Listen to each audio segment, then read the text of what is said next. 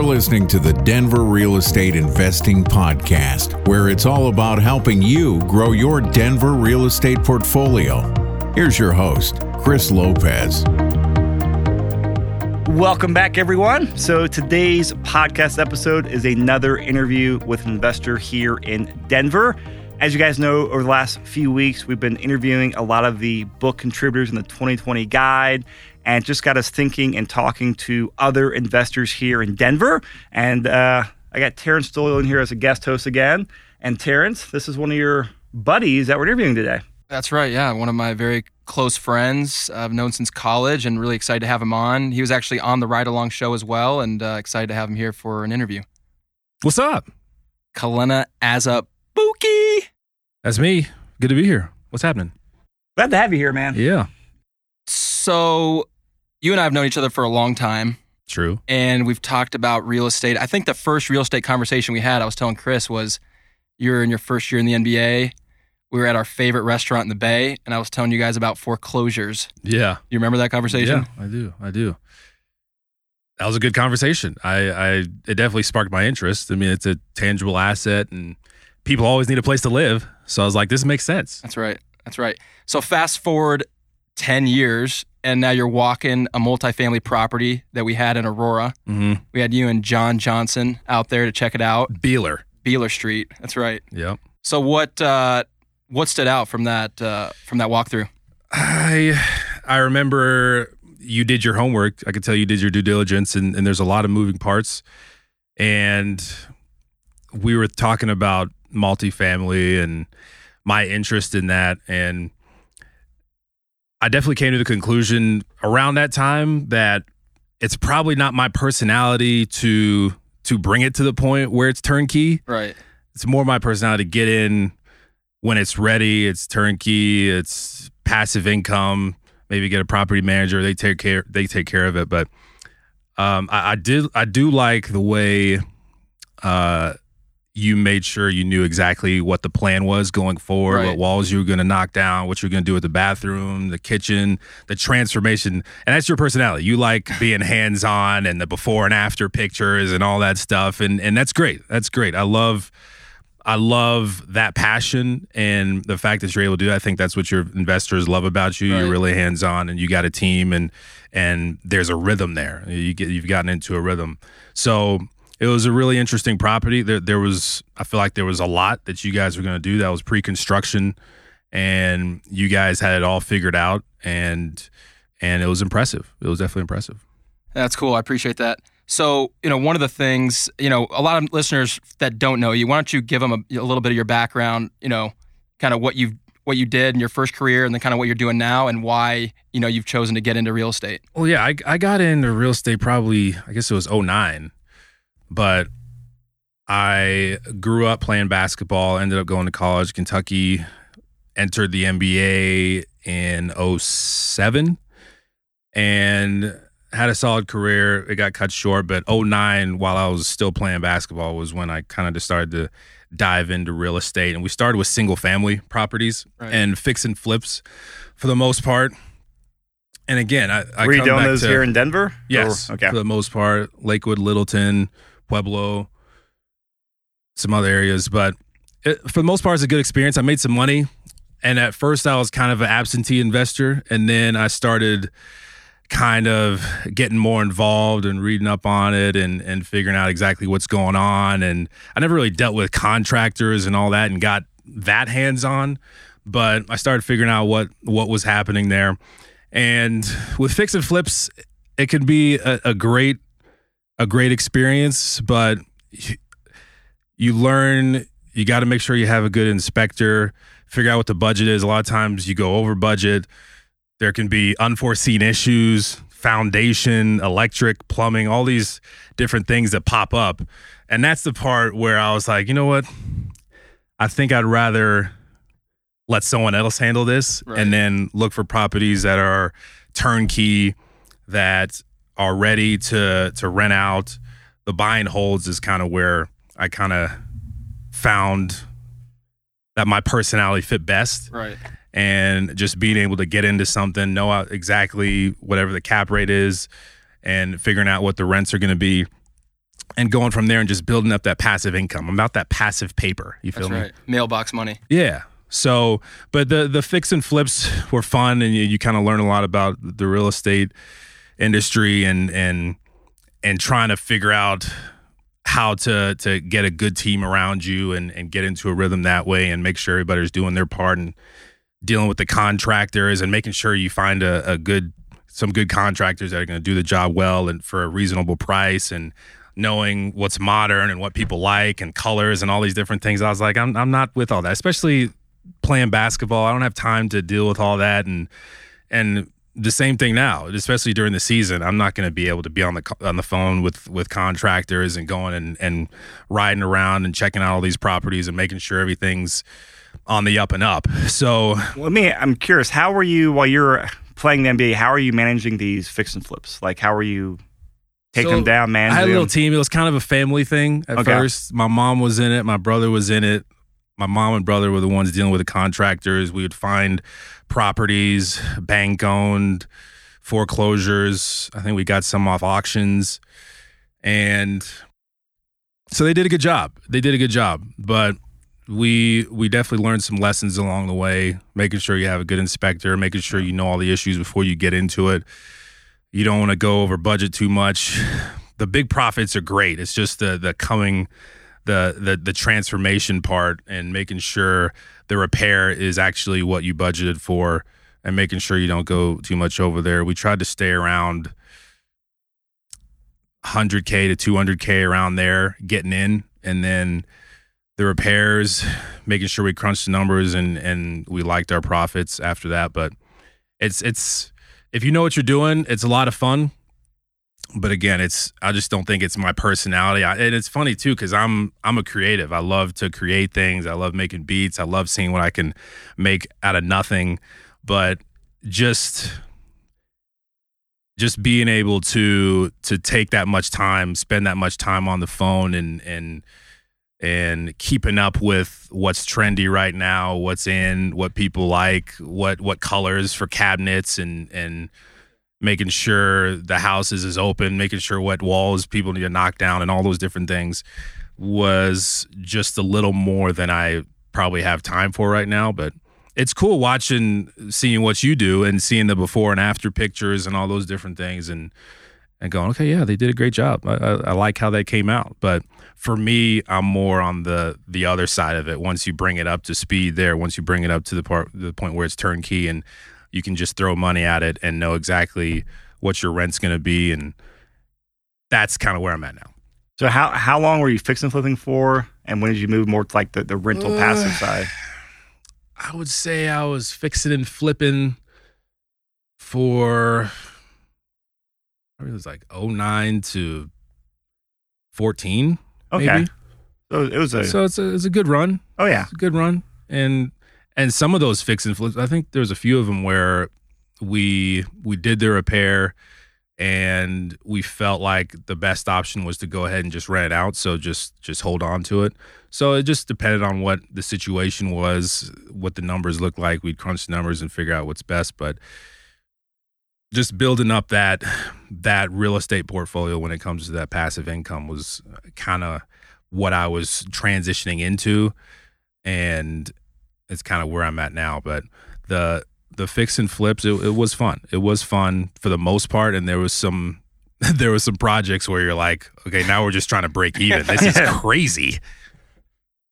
I think one of the things that you're speaking to as far as all the moving parts is just managing construction that didn't fit your personality. Because I know that, having to deal with contractors and negotiate and having people go overboard or having people not even show up or, right. Having to bail them out of jail and just all the things that come along with construction. I never had to bail anyone out of jail. I think Zoe and I talked about one of your plumbers, I think I had to call. Yeah, something, I don't know. But anyways, the point is dealing with construction is a full contact sport. Yeah. And with you having a really, full-time career that you have to be devoted to when you were playing and then now on the broadcasting side, it just doesn't fit your lifestyle. And I think, one of the great things that I've seen you do is just kind of adapt and pivot, and when you realize that, hey, this is not something I can do and be a good steward of my money doing this because right. of managing construction is so full-time that you pivoted to some other things. Now I want to get back to some of the lessons you learned, but talk about some of the other deals you've done, because I know you and your family have done really well on some new development stuff, buying before a neighborhood's been developed, and then also Airbnb. So you want to talk about some of the successes you've had on? Yeah, the new builds.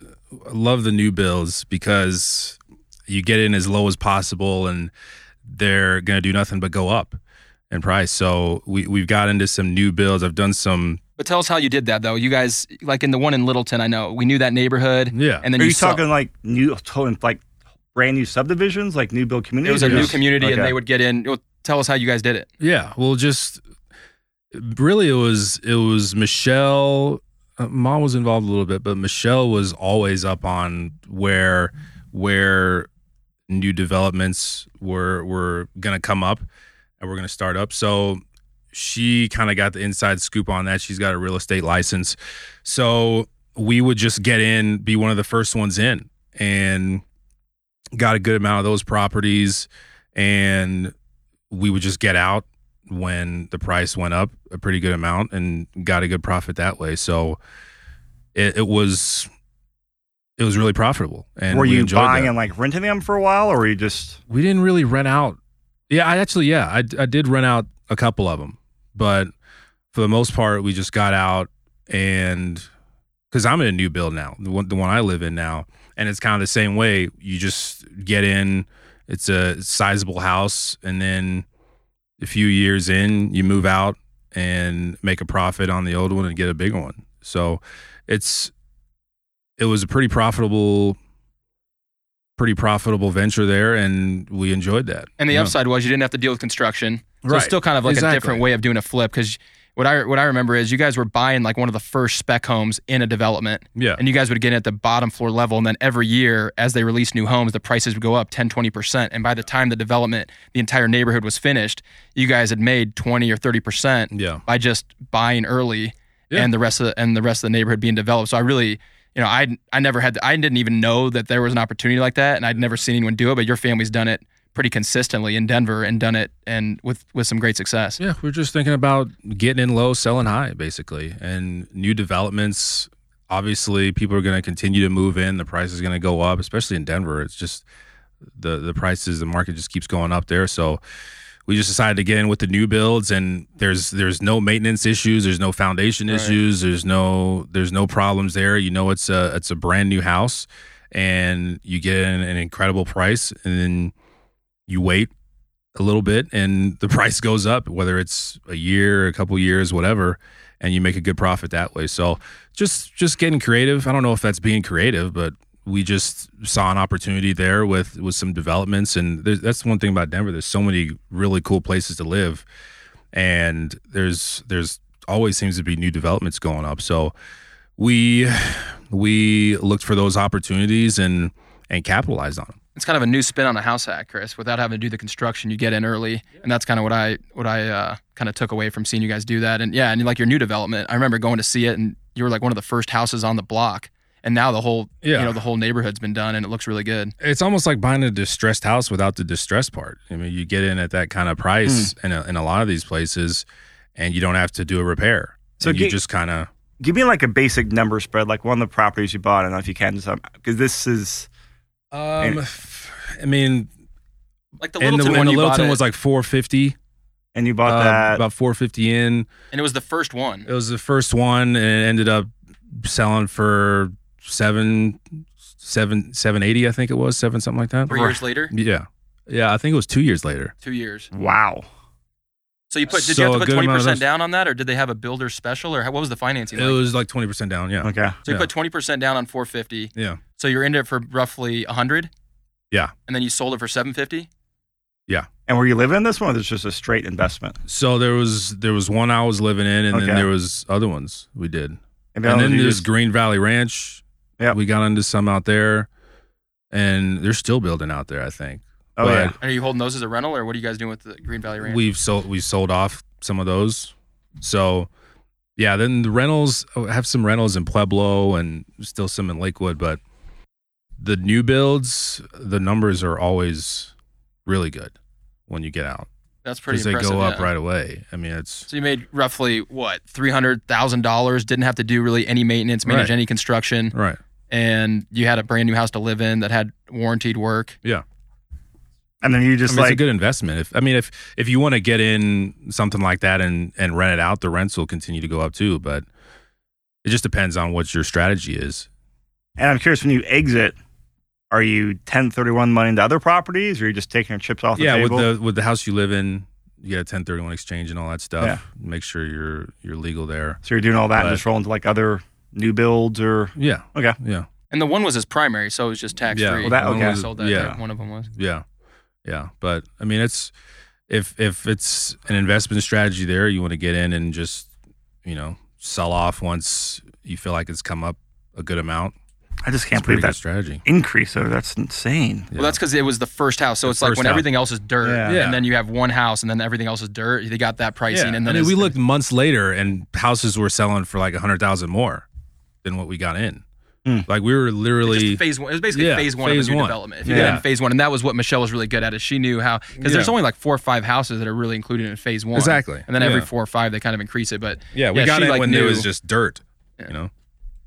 So it's kind of a twist on the House Act, which is what I thought was pretty interesting, because that's what everybody in Denver is looking for, is how do I get into something and at a low basis can live in it, rent out some other rooms, and then in a couple years move on. And that's, I think you guys kind of uncovered an interesting little nugget there. And then the Airbnb thing is cool too. It's just a different solution for people coming in town that are just going to be there for a short time. They don't want to stay in a hotel. Maybe they got a bigger family, especially like the bigger houses. Right. Like I found like a lot of the people that were Airbnb in my house were families that had 4 or 5 people or 6 people, and just a hotel room didn't make sense. Yep. And they'd have to get multiple hotel rooms, or they just come in and Airbnb my house for a pretty good price. That's where you're getting there, $400 or $500 a night. Yeah. Sometimes? Yeah.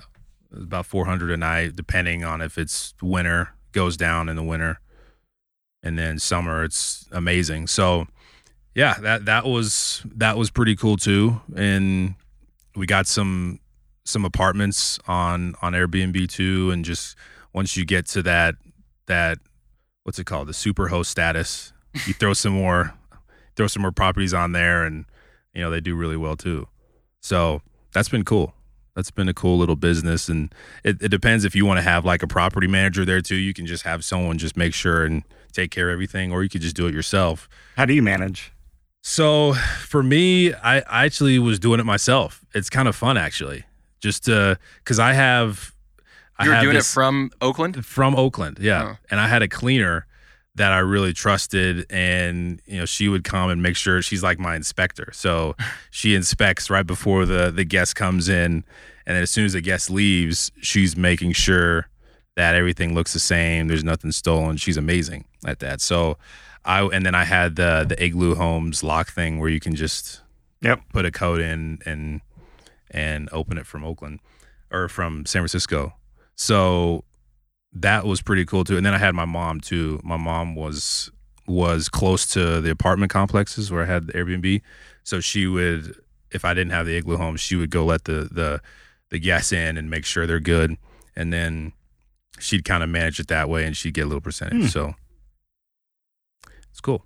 That is really cool. So let's change gears a little bit, because I think most people don't know some of the ups and downs you've had throughout your career. And I think it's pretty inspirational. And I think especially living in this post-COVID, or if you want to look at it in the middle of COVID world, where, some people have lost their small businesses, or their careers have ended, or they're coming to an end. And, a lot of people have gone through some pretty rough times the last 90 days.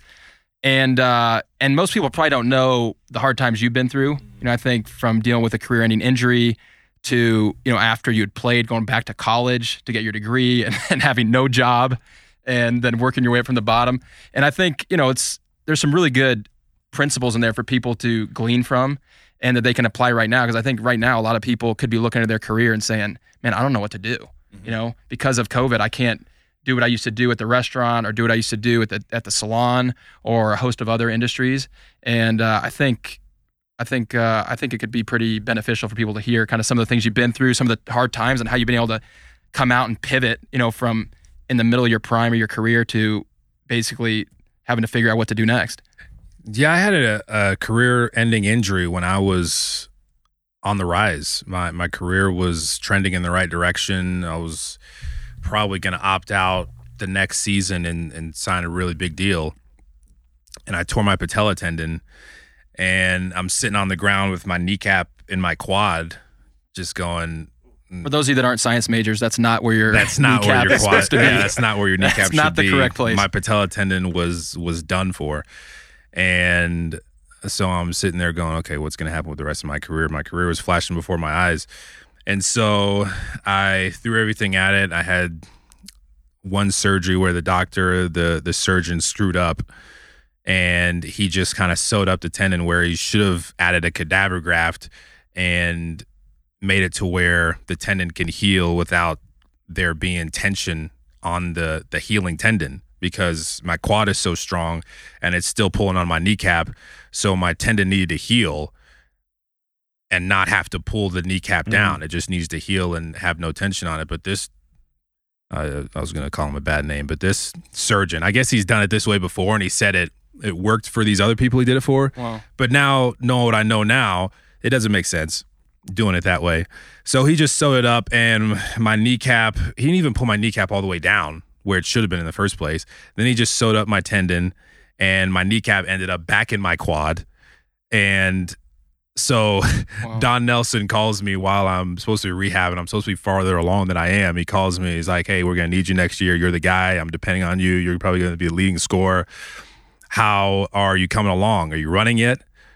And I'm like, well, I'm doing great, coach. I'm doing great. I'm not running yet. I'm not running yet. And the explosiveness isn't back yet, but I'm coming along.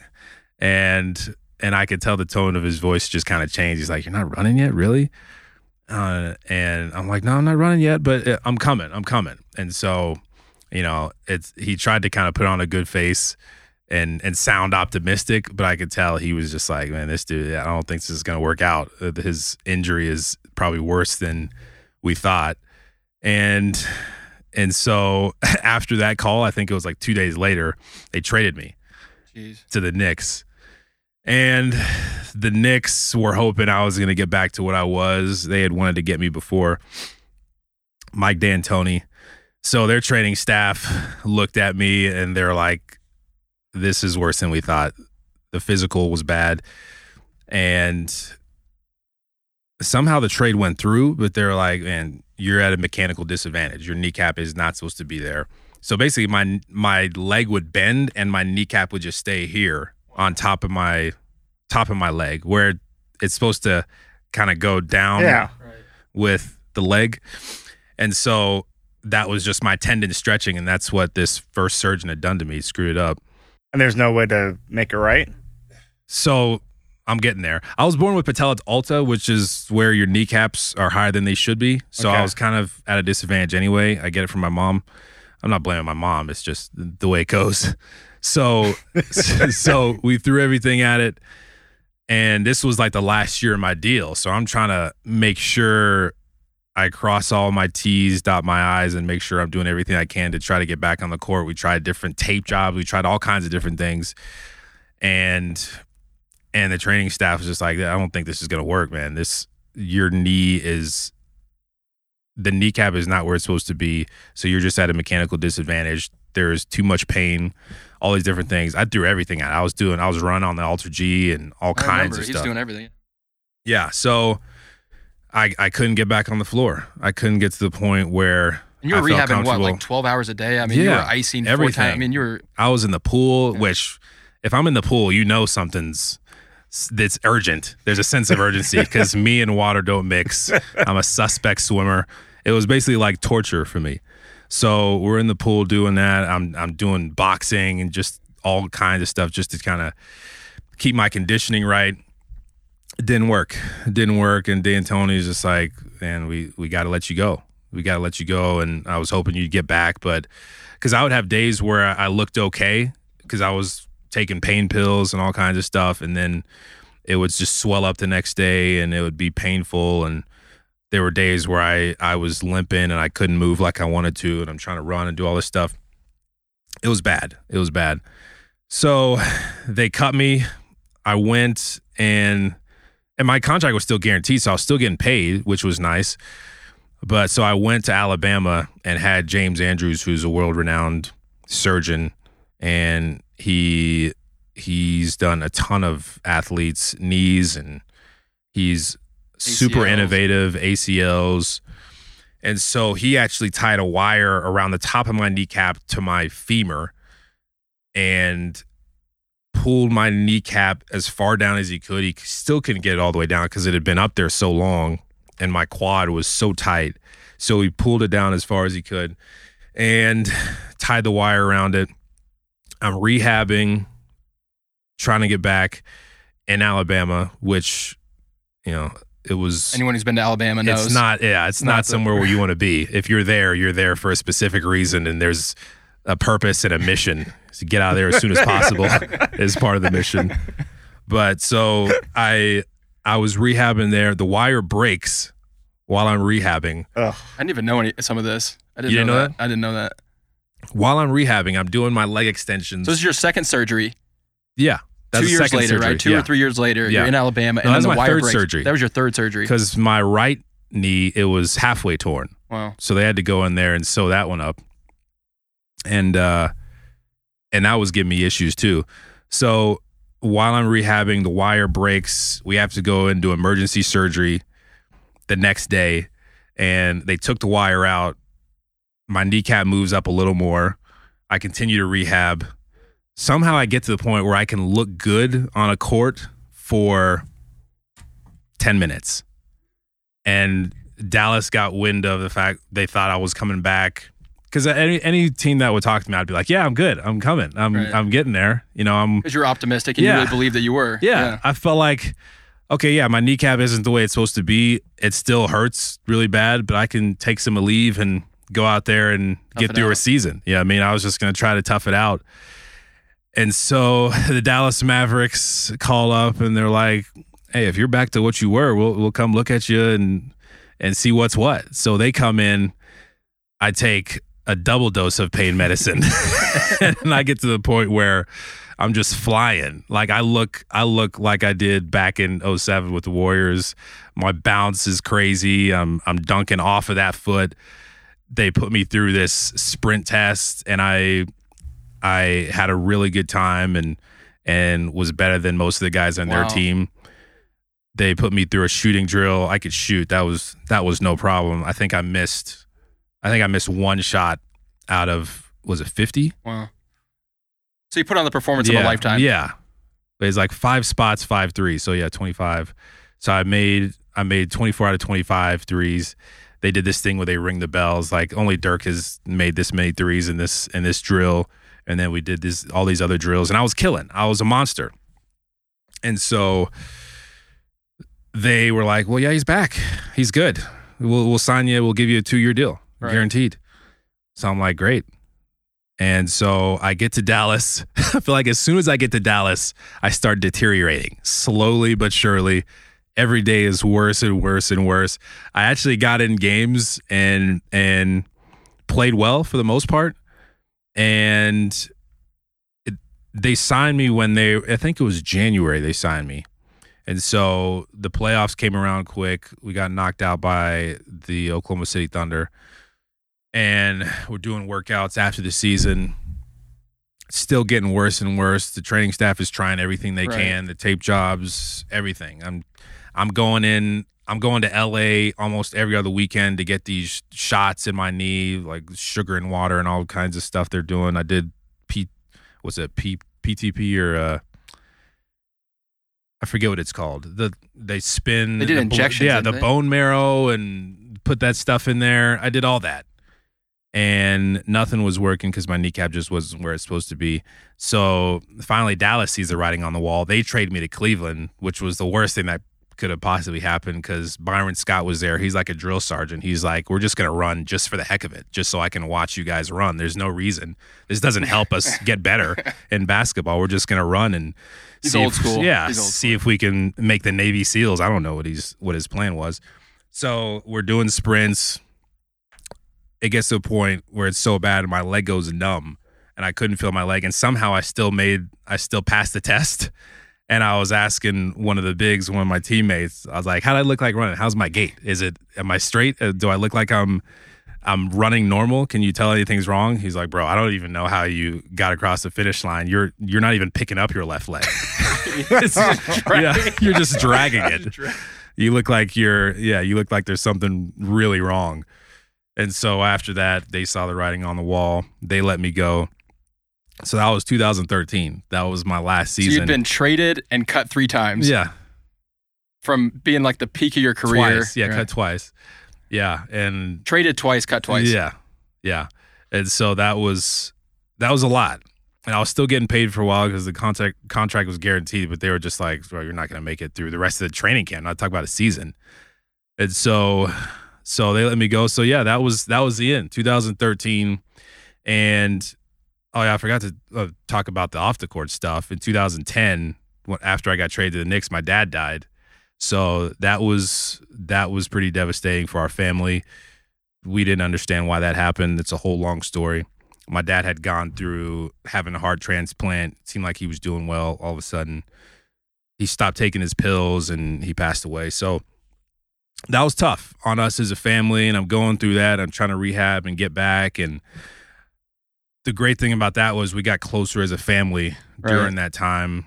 When my dad died, we got closer to the Lord individually as a family. And my dad, one thing he instilled in me was, your identity is not that you're a basketball player. Right. Playing basketball is just something you do. You're a child of the King. You're a follower of Jesus Christ, and your life is in his hands. So that was my identity. So once basketball left, I was upset and devastated, but not like the world is going to end and there's nothing I can do. I did feel like when I was playing, I did feel like broadcasting and sports broadcasting and talk shows and color commentating, that stuff did seem attractive to me, and I felt like I could do that. I felt like that was something I could do. So after kind of taking a break and just not wanting any parts of the game and just being mad about the fact that my career was probably done, I tried to get back for a little bit. I got some more shots and more operations. I don't even know how many operations I've had at this point. Got back in the gym and tried to start playing pickup and all that stuff, and my knee would just swell up and it was painful, and it was just like, there's no point doing this. I should probably just move on, because me going and playing pickup and then coming home and having to be on a game ready and getting treatment, all this stuff is not worth it if I'm not trying to go back. So I got into broadcasting, and during that time, I was still doing real estate, so that was going well. And I actually went back to, so this is before I got into broadcasting, I went back to college and got my degree because I told my mom I would. And that was in 2015. So here's a former NBA, here's an NBA player just got done playing on campus at Lexington, Kentucky, going back to school. Yeah, my advisor was saying, because I had been taking classes while I was in the NBA, I was taking online classes to try to finish. My advisor was saying, okay, this last part of your education, you'll have to come in and take classes because they don't offer these advanced classes online. And at first I was like, no, there's no way I'm going on campus. You were 20, you were 30 maybe. Yeah, I think you were 30. I was up there, yeah. And I just didn't feel like I wanted to be sitting with these younger kids and going through that. But somehow he convinced me. I was like, all right, because he was like, okay, just come in 6 months, just knock it out, and you won't have to deal with this ever again. And so I was like, all right, I'm going to do this. I told my mom I would finish, and this is the way. It was either that or I had to transfer to some school out here and take classes on, here, and just, it would be a whole terrible process. Was that me? Sorry. I don't think that was me. But so I just decided to go back to campus and do the whole college student thing. I got an apartment out there, just hibernated, and it was actually a good experience. I thought I was going to need like a tutor just because I'd been so far removed from actually being in college. Was it 10 years? So I thought I was going to need a tutor. Turns out the streets teach you things. And I came back, I was just street smart. I could just figure stuff out. Finance was one of my worst classes when I was actually in school. It was a snooze fest. I would fall asleep while the lecture is happening, and I just couldn't concentrate. And I went back, and other students were asking me questions, trying to get help from me. Didn't need a tutor, got all A's, made the dean's list, and knocked it out in 6 months. And then I was done. And then kind of came back after that. I was like, man, I crushed that. I kind of just did that. I could do whatever I want. So what's your degree in? Business marketing. Okay. Business marketing. And it was fun, actually. It was fun. And made some kind of good friends at school, even though they were younger. We did projects together and all that stuff. And it was good. It was a good experience. How Way humbling better was than I that? thought. Being like a 30-year-old former NBA player, multimillionaire, going back, sitting in class. I mean, I always remember telling you, like, man, I can't believe you're doing that. Like, I couldn't imagine being where you were at. Yeah, it was. I mean, I guess it would be humbling, but I was never like a prideful guy. I never looked at myself as someone that's just important or celebrity or whatever you want to say. I just never looked at myself that way. So going back for me was just the thing I was worried about was just being the old guy and looking like, what is this old guy doing misfit, here? in the back of the corner, yeah. Right. Like just what has life done to this man that has brought him all the way back here? And so that's what I was worried about. I wasn't worried about actually going and finishing and being, there. So I got over that pretty fast, and I guess I looked pretty young, so no one even really noticed that I was that much older. There was a few that recognized me from back in the day, but this is 10 years removed. So these kids don't even remember like 5 years back what happened with the Kentucky Wildcats. So the thing you were afraid of most didn't even end up happening. It wasn't a problem. Like there wasn't a bunch of kids coming to me as like, didn't I watch you back in the day play with it just didn't happen as much. There were some old people when I'd go do these events or whatever that would come up and say things, but I didn't care. It wasn't, and most people were congratulating me for coming back and actually doing that and taking the time to get your degree. And obviously it was great for UK. They loved it. So it was cool. It was a great experience. I did that and I crushed it. And then I decided, okay, let's get back into basketball now. I do miss basketball. I do miss watching. I had been watching games and all that stuff. And I decided to go into broadcasting and just hit up people I knew. I'd played for the Warriors, so I hit people from the Warriors up, hit up Jim Barnett. He got the ball rolling, kind of introduced me to Devin over at NBC Sports Bay Area, and the rest is kind of history. I did pre and post game for 4 years, I think. And you started out as an intern, though. I think that's what's interesting. Is I didn't. It was just I wasn't doing a full year when I got there. I started out. They put me on. Was it like part time? Yeah, it was like maybe half of the games. And then once the playoffs came around that first year, they're like, okay, he's good. Let's just put him all the playoff games. And that first year was the 2015-2016 year where they won the 73 games. Right. And then they lost. But it was exciting. And we had a great time doing pre and post game. And the next year I was on all the games, so I was full time after that. So it was 4 years of that, and then they made me the color commentator, and which is a big time promotion. Yeah, Jim Barnett, when I first talked to him, he was a color commentator. He was like, I think you should take my job. And I was like, I wasn't calling you for that. I was just calling you for advice. This is your domain. Just what do you think? And the first thing he said to me is like, I think you're going to take my job. You should take my job. You're well spoken. I think it'd be perfect for you, all this stuff. And I was like, so did you have to go through like training, or what'd you do to be a broadcaster? Because I mean, I've seen some, professional athletes, they make that transition. I've heard they spend, a year or two going to school, for lack of a better word, but training together, because that's... So the NBPA, the Players Association, put on this training camp, if you will. It was like a 3-day little boot camp, broadcasting boot camp. They called it Sportscaster U, and they just put you through the gauntlet. We did radio, we did color, we did stand-up, simulated game in the background.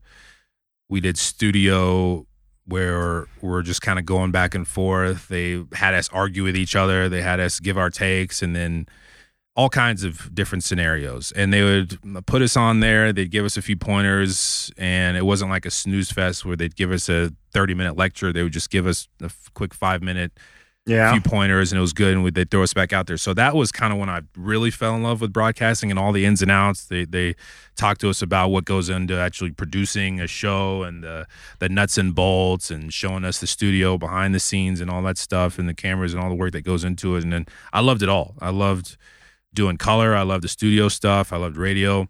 I loved it all. So I was like, I'm gonna do this, and I just dove headfirst into it, and it's been a blast ever since. It doesn't feel like work, and that's one of the things that I love about it. I was kind of doing it before I even started, where I'm just watching games, and it'd be me and you watching a game, and we'd be talking, or it'd be me and my brother watching a game, talking. And now I'm just doing it in front of the camera. So you go through just making sure you're yourself, and just get to the point where you're comfortable on camera, to where you could just do what you do when the camera's off. And that wasn't a really hard process. I got used to that pretty quick, and it was fun. It's been fun. And this last year was my first year doing the color. Very eventful season, even though there was a lot of losing. Obviously, there's a lot of injuries for the Warriors, but it's a 1-year dip. They're going to be back contending next year. Probably be one of the teams that people are talking about that have a shot to win it all next season, especially if they do a good job when it comes to figuring out what they're going to do with this pick that they have, this lottery pick. They're probably going to trade it, maybe bring someone else in, hopefully get someone that's disgruntled from another team. Who knows?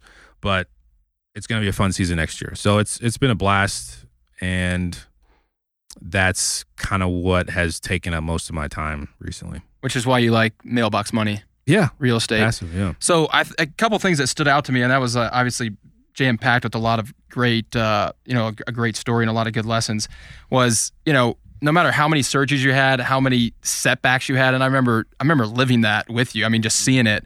And you just never lost hope and lost confidence. I think no matter how bad things got and how bad the news was, because, I mean, for being in the prime of your career, and I think you were 27, 28, having an injury like that is devastating. I mean, some people never recover from that. Yeah, I think it helped that I had great people around me. I had accountability brothers like you and Corey. My brothers were amazing.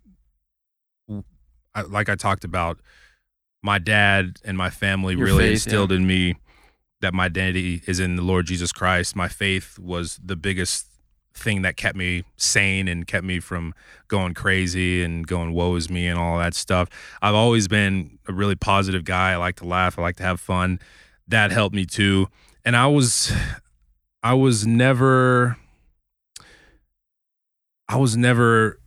at the point where I felt like I couldn't do something with my life. I couldn't go to the next thing. Right. Like, I feel like a lot of guys get done and they're just in this rut that they can't get out of.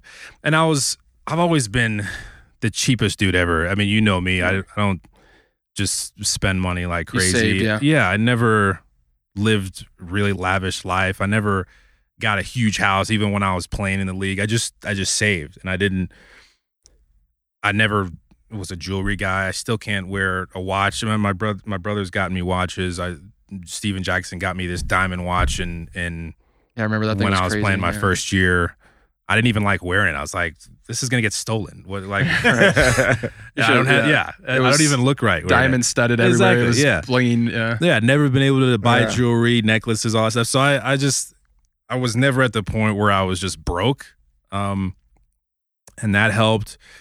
And how about when you reached out to everyone? I thought that was interesting too, because a lot of people that want to get into real estate, hit Chris and I up all the time, and it's like people got to be willing to, you went back to Kentucky, did what you needed to on the education side, and then you hit up, I don't know, hundreds of people in the NBA, out of the NBA, all over to just get your foot in the door. Like there was nothing you weren't willing to do when you knew that's what the path you wanted to go. That was another cool thing. The Players Association really takes care of their players, and there's a lot of resources for players. We went to this Vegas business conference thing that they would put on every summer, and big time real estate moguls would come in there, and this one guy, he's talking about triple net lease, and if you can get into a Walgreens or something like that, that's a really good investment if that's what you're about. If you're a stress-free investor and you want passive income, you don't want to deal with all the headaches that come with with owning a building at times, if you can get into a triple net lease, that's huge. So they brought in a lot of guys like that had kind of been through ending their basketball career and going into something else, or had planned during their basketball career and weren't scared to leave the game because they'd already kind of built what their next career was going to be. And that was huge for me. So I tried to, while I was playing, made sure I saved and did all that, and got into real estate in 2009 and had a pretty solid foundation there. And that's why I was able to go back to Kentucky, because I could just kind of leave everything the way it was. I had some passive income coming in and could just go and just focus and get my degree for 6 months and then come back and go into broadcasting. So I think the Players Association definitely helped out, and then just kind of reaching out and trying to figure out, if there's people that can kind of help me along the way, give me advice, and taking advantage of all those resources that you have as an NBA player or a former NBA player. Now, if people that are listening, wanted to try and connect with you or bring you a deal, what are the things you're looking for in real estate right now that people could reach out and say, hey, Clint, I think I have this that fits your box? Like for 2020 and 2021, what are some things you're looking for that people could keep an eye out for you? I'm definitely, like I said, I'm all about the turnkey. I'm working with this company right now. It's called Marketplace Homes, where if you give them one of your properties to manage for you, they have property management, and then they can go out and buy houses for you. They'll actually guarantee rent even when it's not occupied. Wow. So that's here in Denver? They're nationwide. Okay. And if it's called Marketplace Homes. Marketplace you Homes. Can look them up, yeah. Okay. And it's a really good company. So I've gotten some properties with them. So basically, you got to commit to buying another house with them first, and then they'll do the rent thing and guarantee that. Then they'll property manage all the houses for you and just keep going like that. So as an investor, they take care of all that stuff. It's turnkey properties. It's all new houses that they buy. They're up on the new builds and all the new developments. They're in Atlanta. They're all over the place. So are the properties you're buying with them, are they in Denver or are they out of state? There's some that are out of state. Yeah. I don't think they've done any in Denver. Oh, so you're buying with them out of state? Yeah. Okay. Yeah. So that's kind of where I'm at with it right now. I mean, we'll talk more about the multifamilies. Honestly, I haven't really dove into multifamily. I feel like it's just kind of a different arena, and I feel like I need to read up on it more. But obviously, you do great work with that, and I just like the monthly income that comes with buy and hold, rent it out, build up your portfolio that way, and just hold on to things. So I'm more about holding on to properties now instead of trying to get in low and just turn it around and sell quick right flip, off the bat. Yeah. Done some wholesale stuff with my younger brother, and he was doing that for a while now. He's in banking. Zoe's MLO. He's a mortgage loan officer, and he does great work. So anytime I need him, he's there. But that's kind of where I'm at with it, and I'm slowly getting back into real estate and building up that portfolio. People like you have a passion for it. I can't say I have the passion you have for real estate. This is my broadcasting. That's your full thing. Yeah. And you're great at it. And you have a team. I was going to ask you, how long do you feel like it took you to get into a rhythm with your team, with the team you surrounded yourself with, contractors you normally work with, the MLOs and all that stuff? Yeah. It's because I feel like that's a big part of it. It takes a long time. Yeah.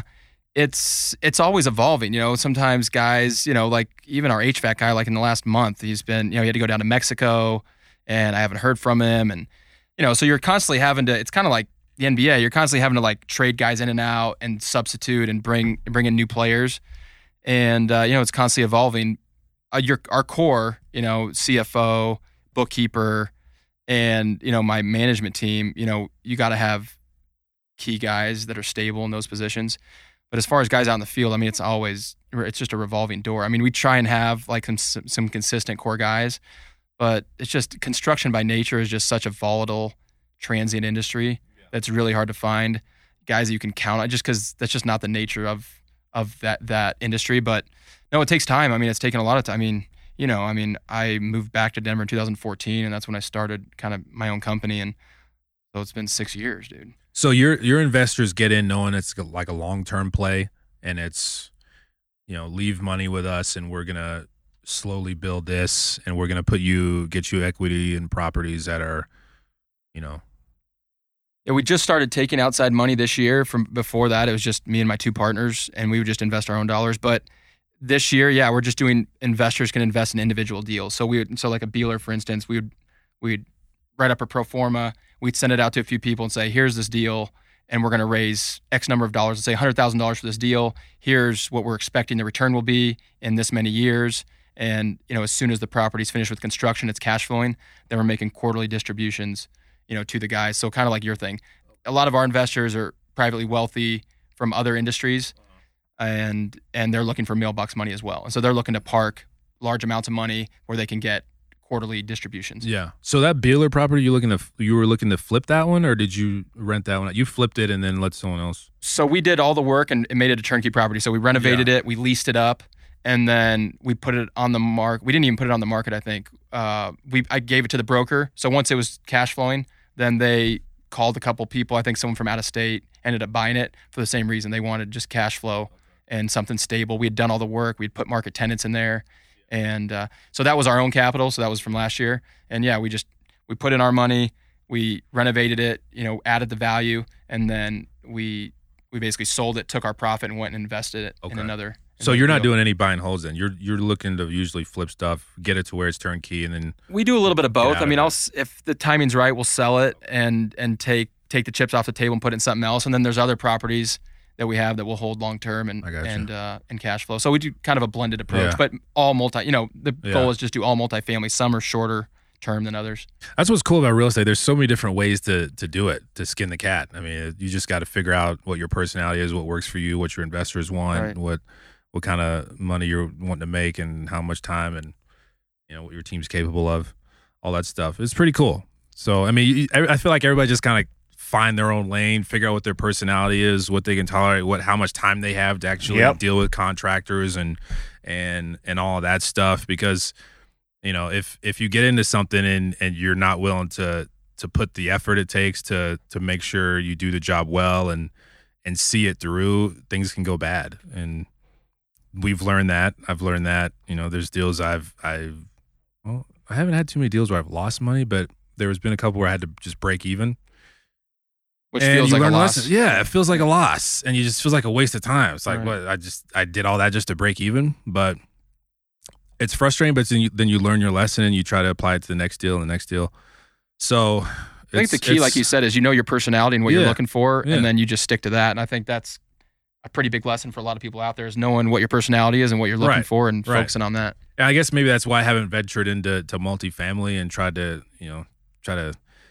tackle that cow, because I've never really done that. It hasn't been my lane before, but it's great with real estate. Like, you can diversify and go into different things. And there's no right or wrong. I've got a bunch of friends that they're investors, are a lot older, a lot more experienced, a lot more properties than I have, and they have 30, 40 single family homes and condos around town. Yeah, right. And people ask, well, how can we ever trade up to a multifamily? They're like, why? They all pay cash flow, and it works. I have a property manager who handles all those, or a property manager who handles one building. Yeah. They're like, to me, it's all the same. If it ain't broke, don't fix it. Or you can just find a team like TJ's or whoever that does multifamily well, and throw money at them. There's all kinds of ways to do it, but it's an interesting industry for sure. And so let me ask you this question, because this will, I think, be good for a lot of listeners out there.